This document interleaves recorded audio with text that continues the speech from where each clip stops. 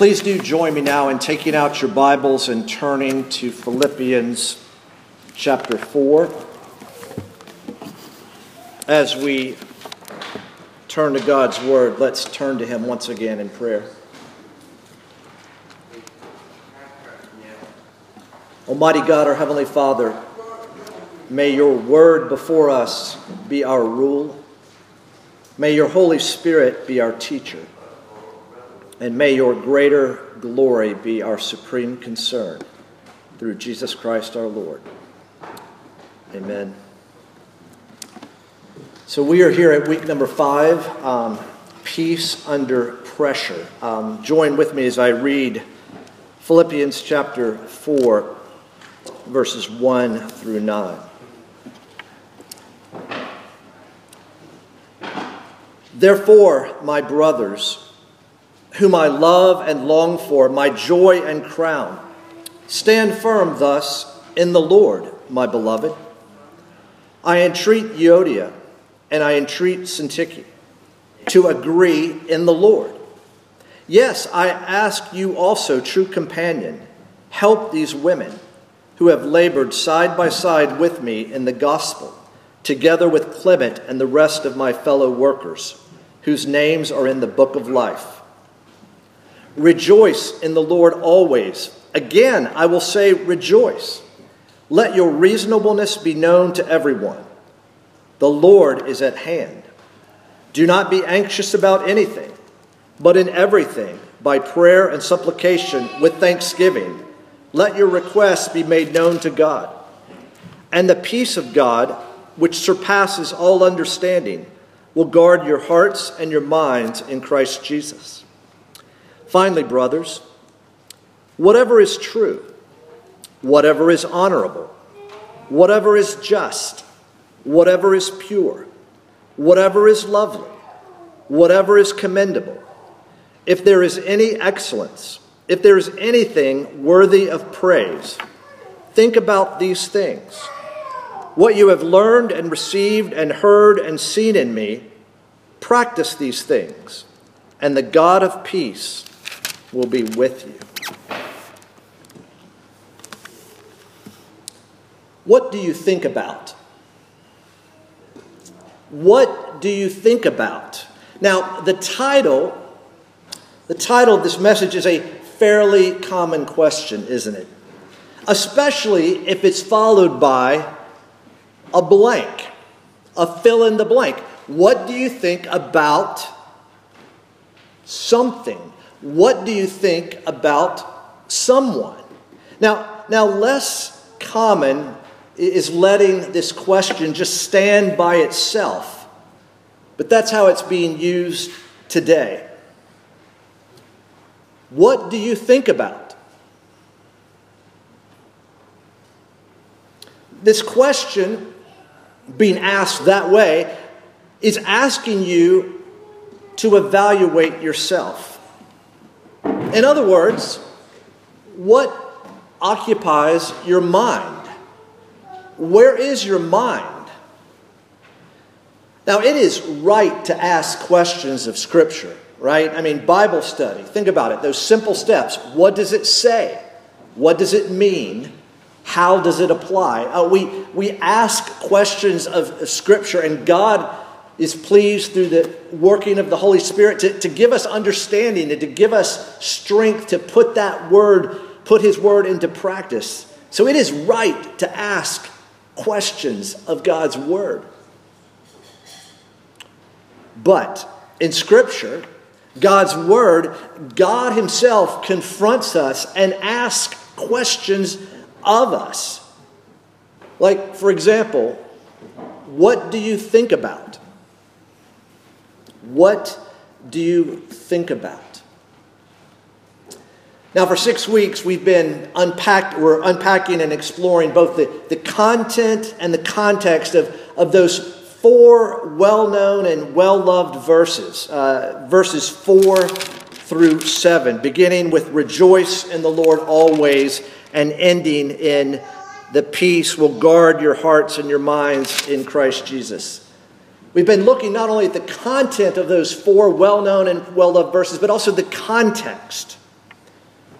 in this series, Peace Under Pressure, because we've seen that sometimes just being told to rejoice and being told to not be anxious actually has the opposite effect. And instead of being encouraged, we walk away discouraged. Because we're living in a sinful and fallen world, this time between the already of Jesus' first advent and the not yet of his second advent, his return, and living in the tension between the already and the not yet is living in a time of pressure. Both pressure, foreign coming to us from the outside, and domestic rising up from the inside. I mean, indeed, we are threatened. Threatened by persecution from the outside, threatened by our own disordered hearts rising up from the inside. But, as we've been seeing and we will continue to see, the God of peace himself gives the peace of God to his people in the midst of pressure. Speaking of pressure, Paul is writing this letter most likely from house arrest or some kind of prison there in Rome in 61, 62 AD. He's writing back to the church that was the beginning of his second missionary journey when he went from Asia into Europe. And he established a church. We saw, remember, 3 surprising conversions. Lydia, a businesswoman, a slave girl, and the Philippian jailer. That was the beginning of his ministry there in Philippi.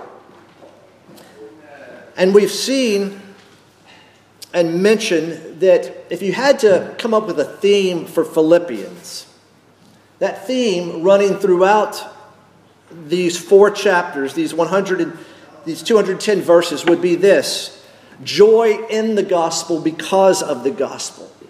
We see joy about 20 times, forms of joy. And Paul is even speaking as he writes from prison about joy. His joy for the people, his joy that the gospel is being promoted. He even says at the beginning, of course, of chapter 4, he's speaking of my brothers whom I love and long for, my joy. It's an affectionate relationship between Paul and the people, but it's also that joy coming from the gospel. Because as we've also said, that Philippians here is the highest concentration of the word gospel. And just because the word gospel is there doesn't necessarily, like in our own day and age of just mentioning that doesn't necessarily bring its effects. But here you see more times the gospel is mentioned in such a short letter. Again, joy in the gospel because of the gospel. And you see that in his greetings, in his thanksgiving and prayer. You see that as he promotes the truth of the gospel, his relationship with the gospel and the church's relationship with the gospel. Beginning in chapter 3, he's bringing to bear truth versus error, because there are threats from the outside as the church is persecuted, but there's threats on the inside, both legalism on one side, one ditch, and license on the other side, another ditch.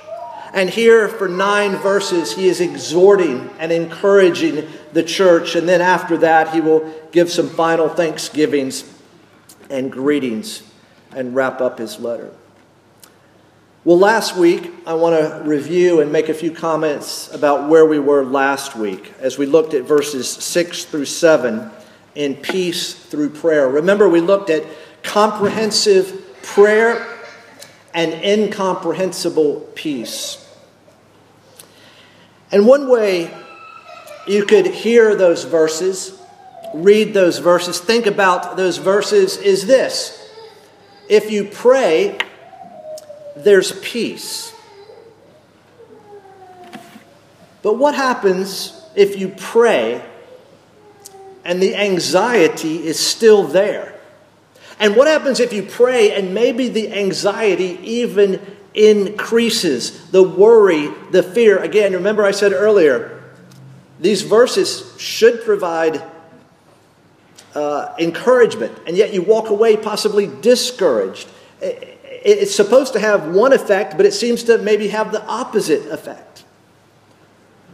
What if the peace that we talked about last week, this peace that surpasses all understanding, that guards your hearts and your minds, what happens if this peace can't be found? Is it sin? Or is it not sin? You know, I think a wise question to always ask, especially leaders in the church need to ask this. Is it due to willfulness, or is it due rather to weakness? Is it sin that's due to willfulness or weakness? Remember, sin has corrupted everything. The fall, there's not a square inch on earth that's not been affected by the fall into sin. It's affected things spiritually, of course. It's also affected things physically. It messes up everything. There's a book years ago on sin, and it said, its subtitle was, "Not the Way It's Supposed to Be." Not the way it's supposed to be. And so when you think about humans, people that read these words, we are both what? Material and immaterial, right? We are psychosomatic. We are body and soul, as it were. You see, mental illness exists. I've been reading a couple of books over the last few months. One is called Grace for the Afflicted, a clinical and biblical perspective on mental illness. Another book is Descriptions and Prescriptions, a biblical perspective on psychiatric diagnoses and medications. And they have been outstanding as they go to God's Word, but also use the common grace that God has provided in the world of medicine, in the world of mental health. Because who are we? We are body and soul. We are spiritual and material beings. And remember what Jesus says. And our adult class has been looking at it. You know, Jesus says to people who may read these verses and say, "Where's the peace? My anxiety is actually increased." Here's what Jesus says: "I am gentle and lowly in heart, and you will find rest for your souls." Rest for your not at peace, worried souls. Isaiah the prophet speaks of the servant of the Lord to come, and he says this: "A bruised reed he will not break, and a faintly burning wick he will not quench." What a Savior we have.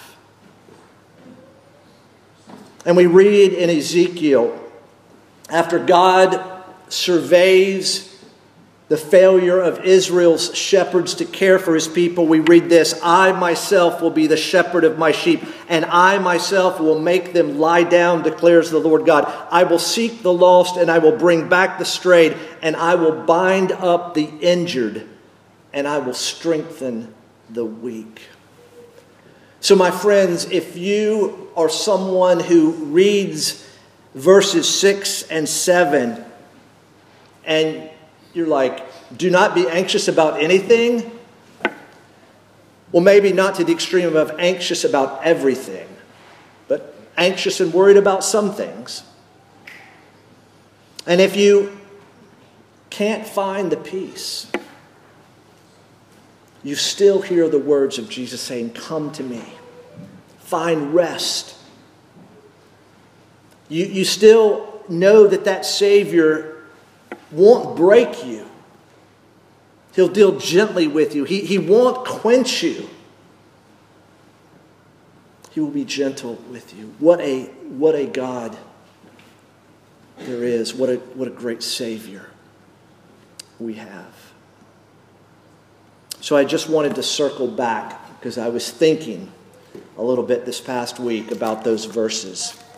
And the good news about just continuing to march through a section, you can go back and revisit. But we need to move forward now into verse 8. Verse 8. I want to read it again. "Finally, brothers, whatever is true, whatever is honorable, whatever is just, whatever is pure, whatever is lovely, whatever is commendable, if there is any excellence, if there is anything worthy of praise, think about these things." Let's start at the end of that verse. Think about these things. Thinking is an action. Thinking is an activity. You can't really see it, but certainly we do it, don't we? To think about. To think about. I want to use the expression that thinking about means talking to yourself. Think about, think on, meditate, dwell. Not empty yourself, but fill yourself. To think, to take into account, to consider, to reflect. Thinking, I know this is going to be repetitive, but thinking is thoughtful. It's full of thoughts. So if prayer, which is what we looked at in verses 6 and 7, is talking to God, then thinking, which is really the focus of verse 8, is talking to yourself. Y'all have run into people, right, who talk to themselves. You know, they're painting in a room and they don't know you're around, right? And you think there's 2 or 3 people in the room with them, right? No, they're just talking to themselves. And usually, you know, there's a bit of humor going on there. They're enjoying themselves. They're keeping themselves company doing a solo task, right? Some people probably sing in the shower, right? You're talking in the shower. You're singing. But that's kind of not what I'm talking about. I'm talking about the talking to yourself that's done here, in your head, your mind. Some of you may be familiar with Martin Lloyd-Jones and his book Spiritual Depression. We've used that in the past when we've looked at some of those Psalms of lament, Psalm 42, Psalm 43. And Lloyd-Jones, a British pastor of the 20th century, said this: the main trouble in this whole matter of spiritual depression, in a sense, is this, that we allow ourselves to talk to us instead of talking to ourselves. Am I just trying to be deliberately paradoxical? Far from it.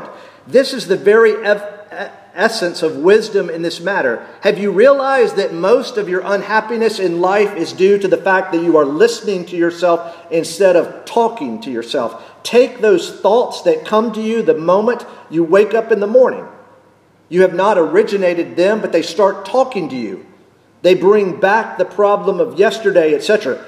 Somebody is talking. Who is talking to you? And I see that paralleled in 6 and 7, which are the anxiety and the worry and the lack of peace. Somebody's talking to you. But now in verse 8, it's shifted. Talk to yourself. Think about these things. Think. So with the activity of thinking being seen as talking to yourself, we're going to open up and explore verse 8 in the context of all 9 verses by asking 3 questions. Talking to yourself about what? And why? And how? Talking to yourself about what? And why? And how?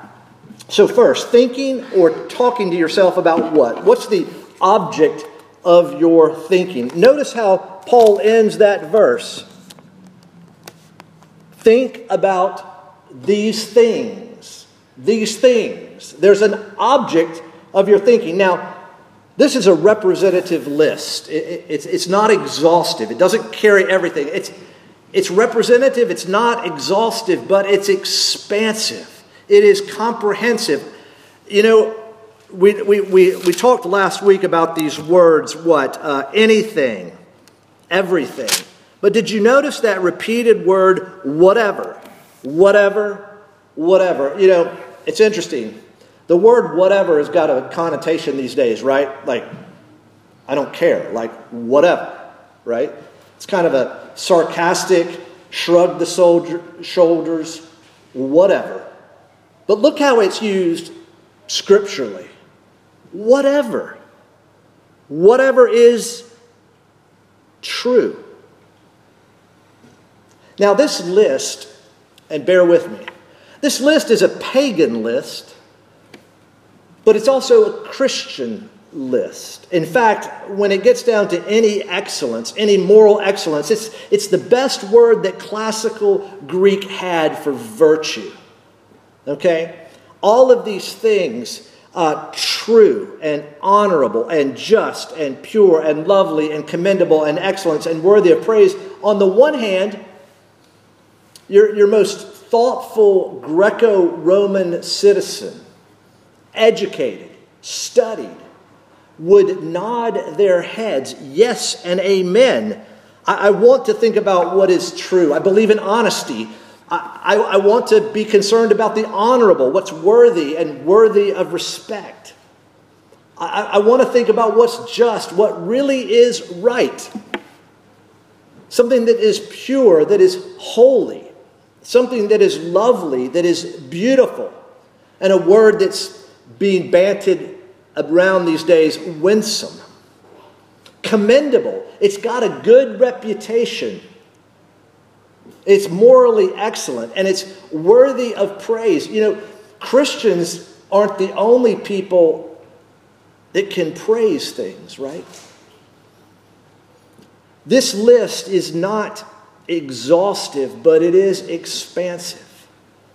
You know, I think there's a tendency for all of us to drill down and say, this one thing is true. Now, when Jesus says he is the way, the truth, and the life, amen, and yes, he is the embodiment of truth.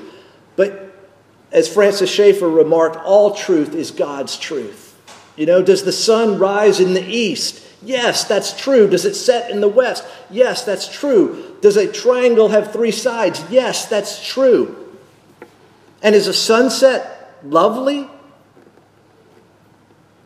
Yes.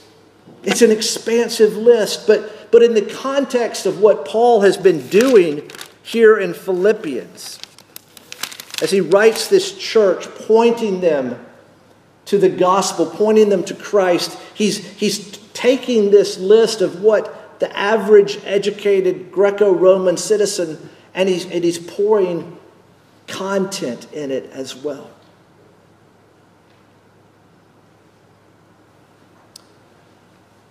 I think the way this list, and we're not going to spend much more time on the list, I think this way this list can be understood is for the pagan, the non-Christian, it's kind of a discrete list. You know, there are true things. There are honorable things. There are just things and pure things and lovely things and commendable things and excellent things and things that are praiseworthy. But just as Paul in the fruit of the Spirit, when he speaks of love, joy, peace, patience, goodness, kindness, gentleness, and self-control, just as you really can't separate all of these facets and aspects of the fruit of the Spirit. Why? Because they're all connected, right? I mean, the person that's joyful is also going to be patient. I mean, within reason, of course, but the fruit all come together. And in a similar way, the Christian kind of understanding of this is it all hangs together. It's not so much discrete, it's inseparable. There's truth and honor and justice and purity and loveliness and commendability and excellence and praiseworthiness.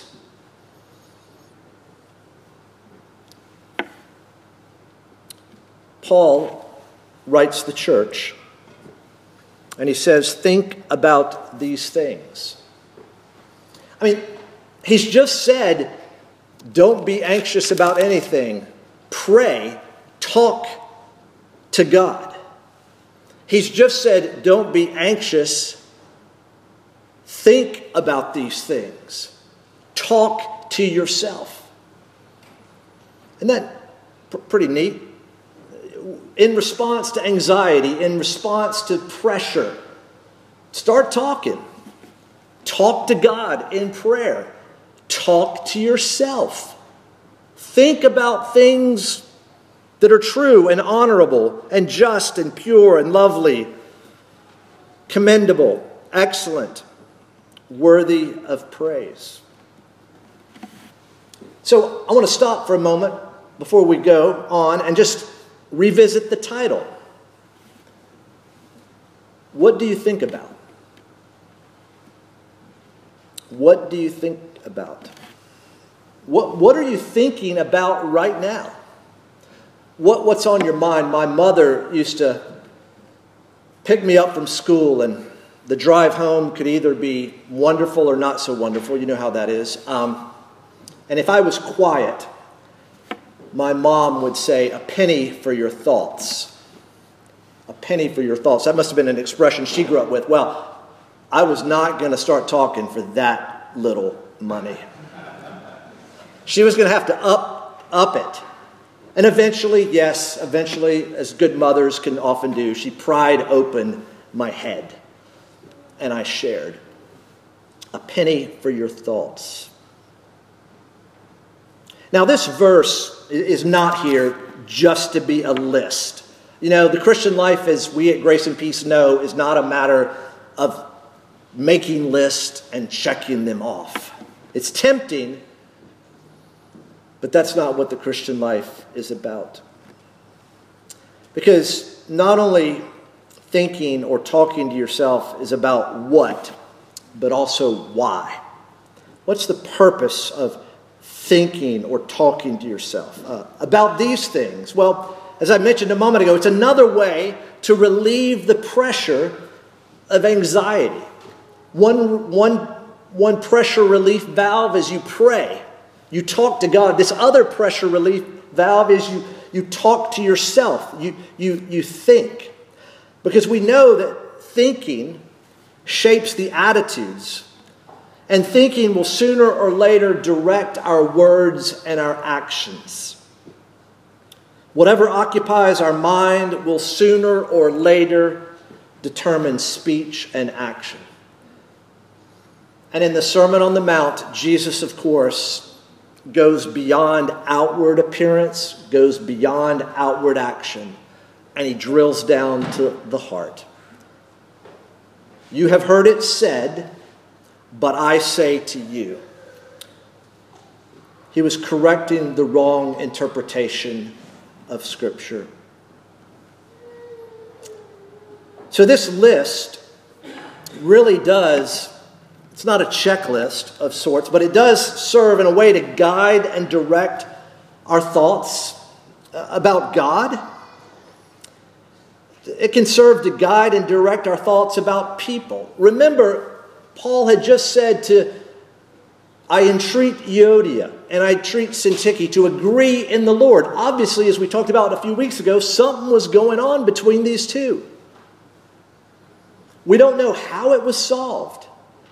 We do know that they were told to help, others were told to help them in the Lord, help one another in the Lord.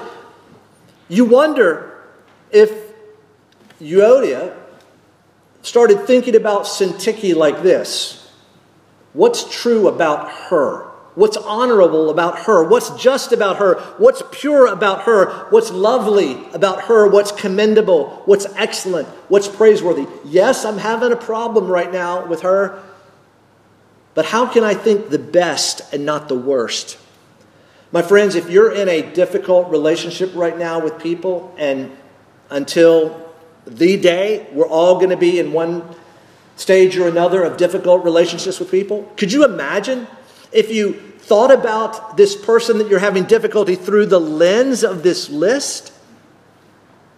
If you want to think the best and not the worst of somebody, put this as your windscreen through which you look at the other person. I know personally it's done a great service. It's changed me and my attitude. It's even a guide and it helps direct our thoughts about ourselves, right? I mean, we feel guilty, and rightly so, when our mind is occupied right. Think about this, the counter list. Think about this. Whatever is false, whatever is dishonorable, whatever is unjust, whatever is impure, whatever is ugly, whatever is uncommendable, whatever is very poor, whatever shouldn't get any. I mean, think about it. When our minds go there, this list is saying, no, don't go there, go here. It can even help us not with only our thoughts about God, but about people, but about ourselves. You see, in a day and age when there's a lack of civility out there and an increasing amount of cruelty, this list helps put the brakes, I believe, on what we say and do, because it doesn't address what we say and do. It actually goes underneath that. It goes to the root level, the root of our thoughts. Remember in Hebrews 4, in terms of the Word of God being double-edged or two-edged, remember it speaks of the Word of God discerning what? The thoughts and intentions of the heart. God's Word, God's Spirit takes a look at the actions, takes a listen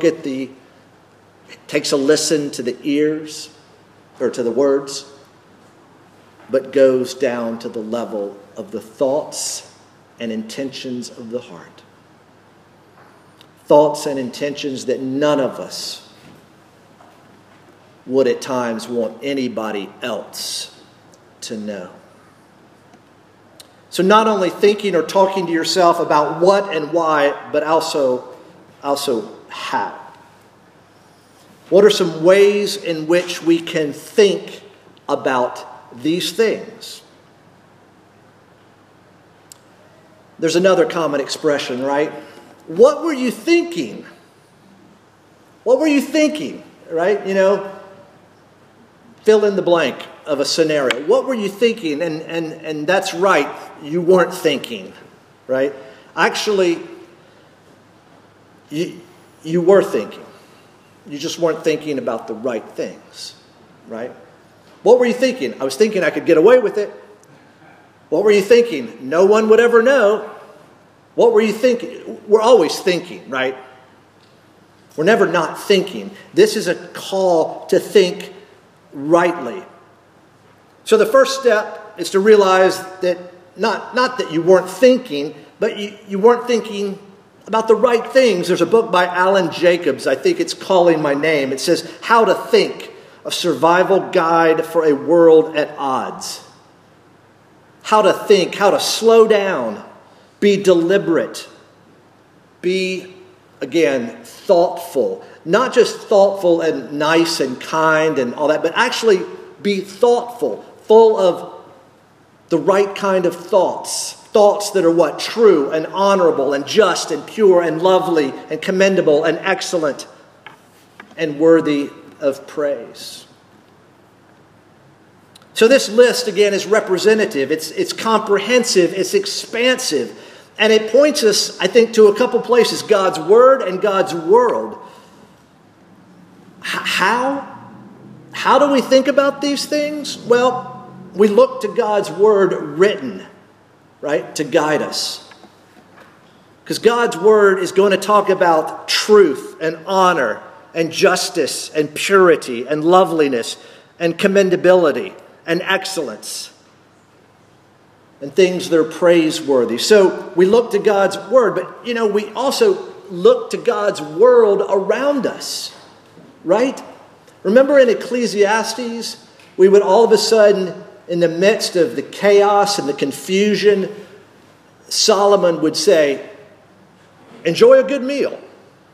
Enjoy the time with your wife. Enjoy your work. Even though it's futile, occasionally he would say, enjoy it. Why? Because things like meals and friendships and sunsets and sunrises and mountains and vacations and baseball teams when they're winning can be commendable, right? Worthy of praise. It's not just God's Word, it's God's world.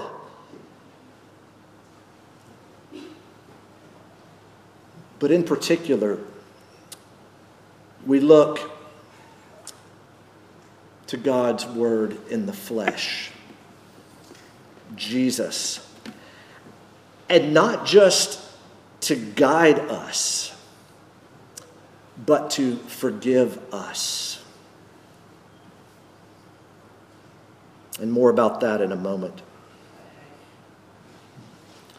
So, where can we think about these things? How can we think about these things? Well, the worship and the work of the church should be guided and guarded and governed by this list. Because here on the beginning of this new week, we're reoriented. We're renewed as to what is true and honorable and just and pure and lovely and commendable and excellent and praiseworthy. Because if you're like me, weeks are difficult.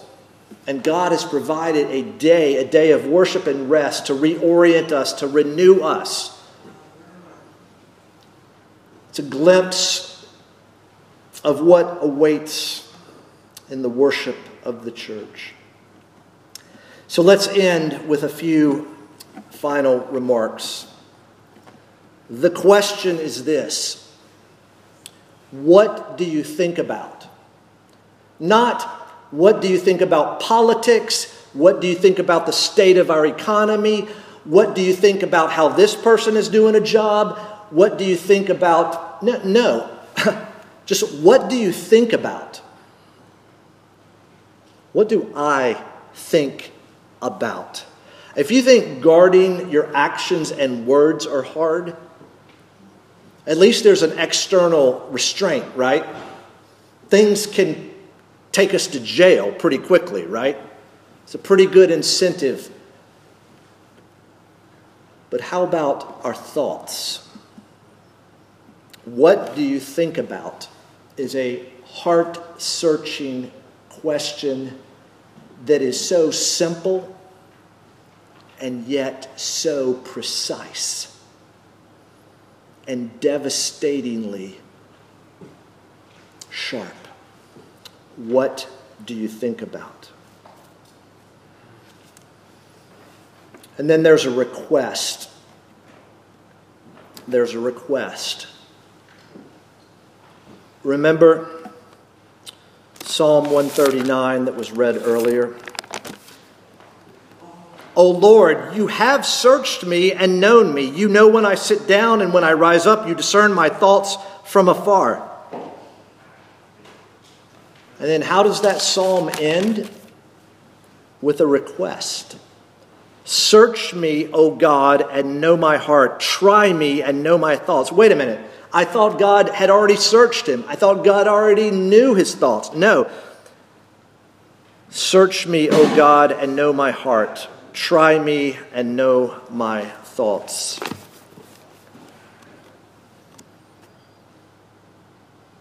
Robert Murray McCheyne, a Scottish pastor in the 1800s, said something that many of us know and remember.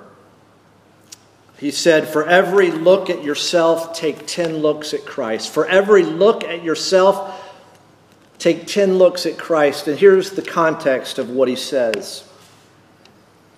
Learn much of your own heart, and when you have learned all you can, remember you have seen but a few yards into a pit that is unfathomable.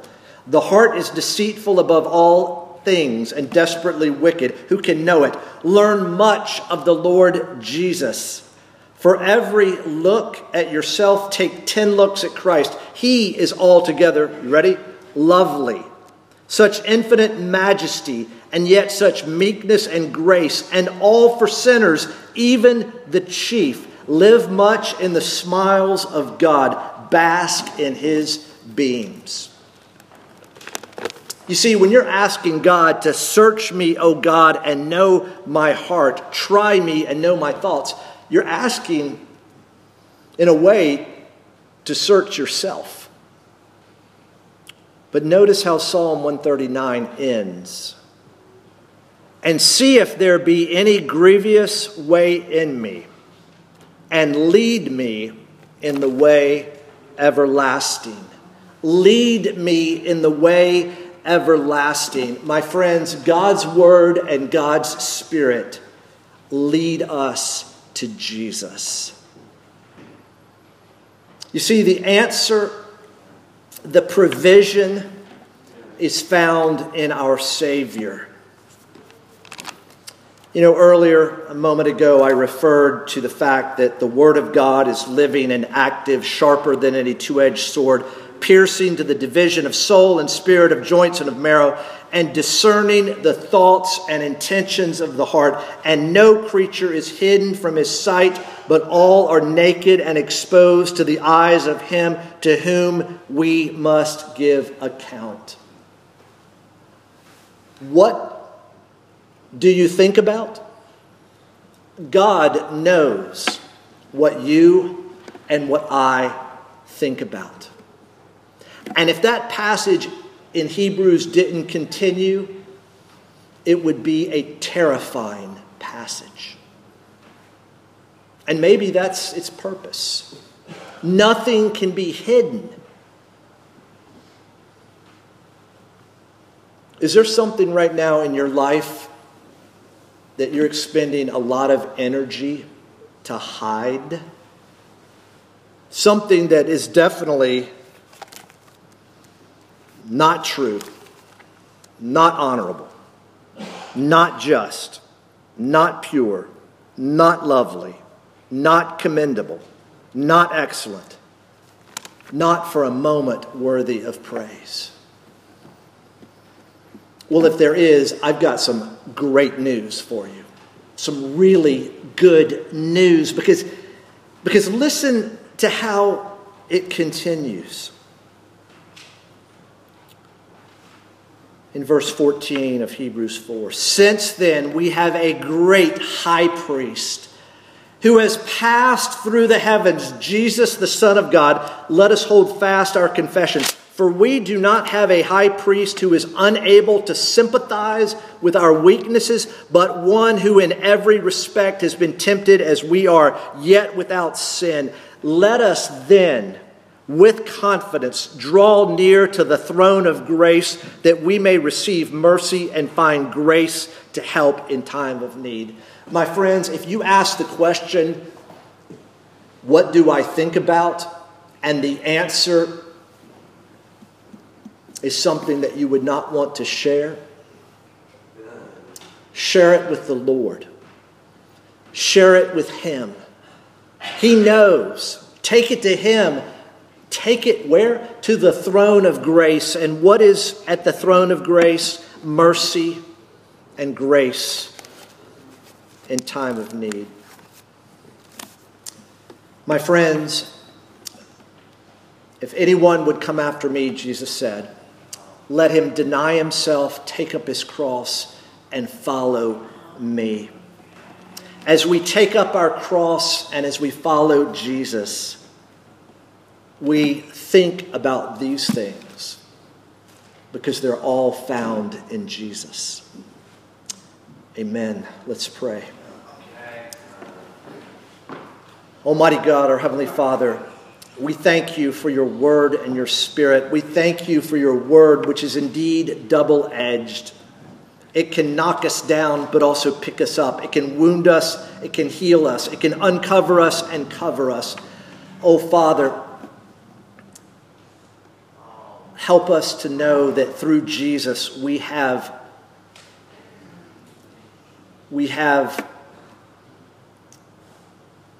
that there is mercy and grace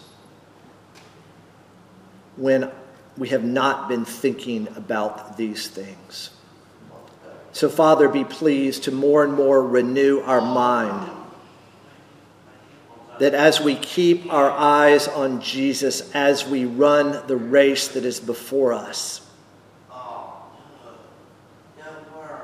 we would think about whatever is true, honorable, just, pure, lovely, commendable, excellent, worthy of praise. We thank you, God, that all of these are found in Jesus. For it's in his name we pray. Amen.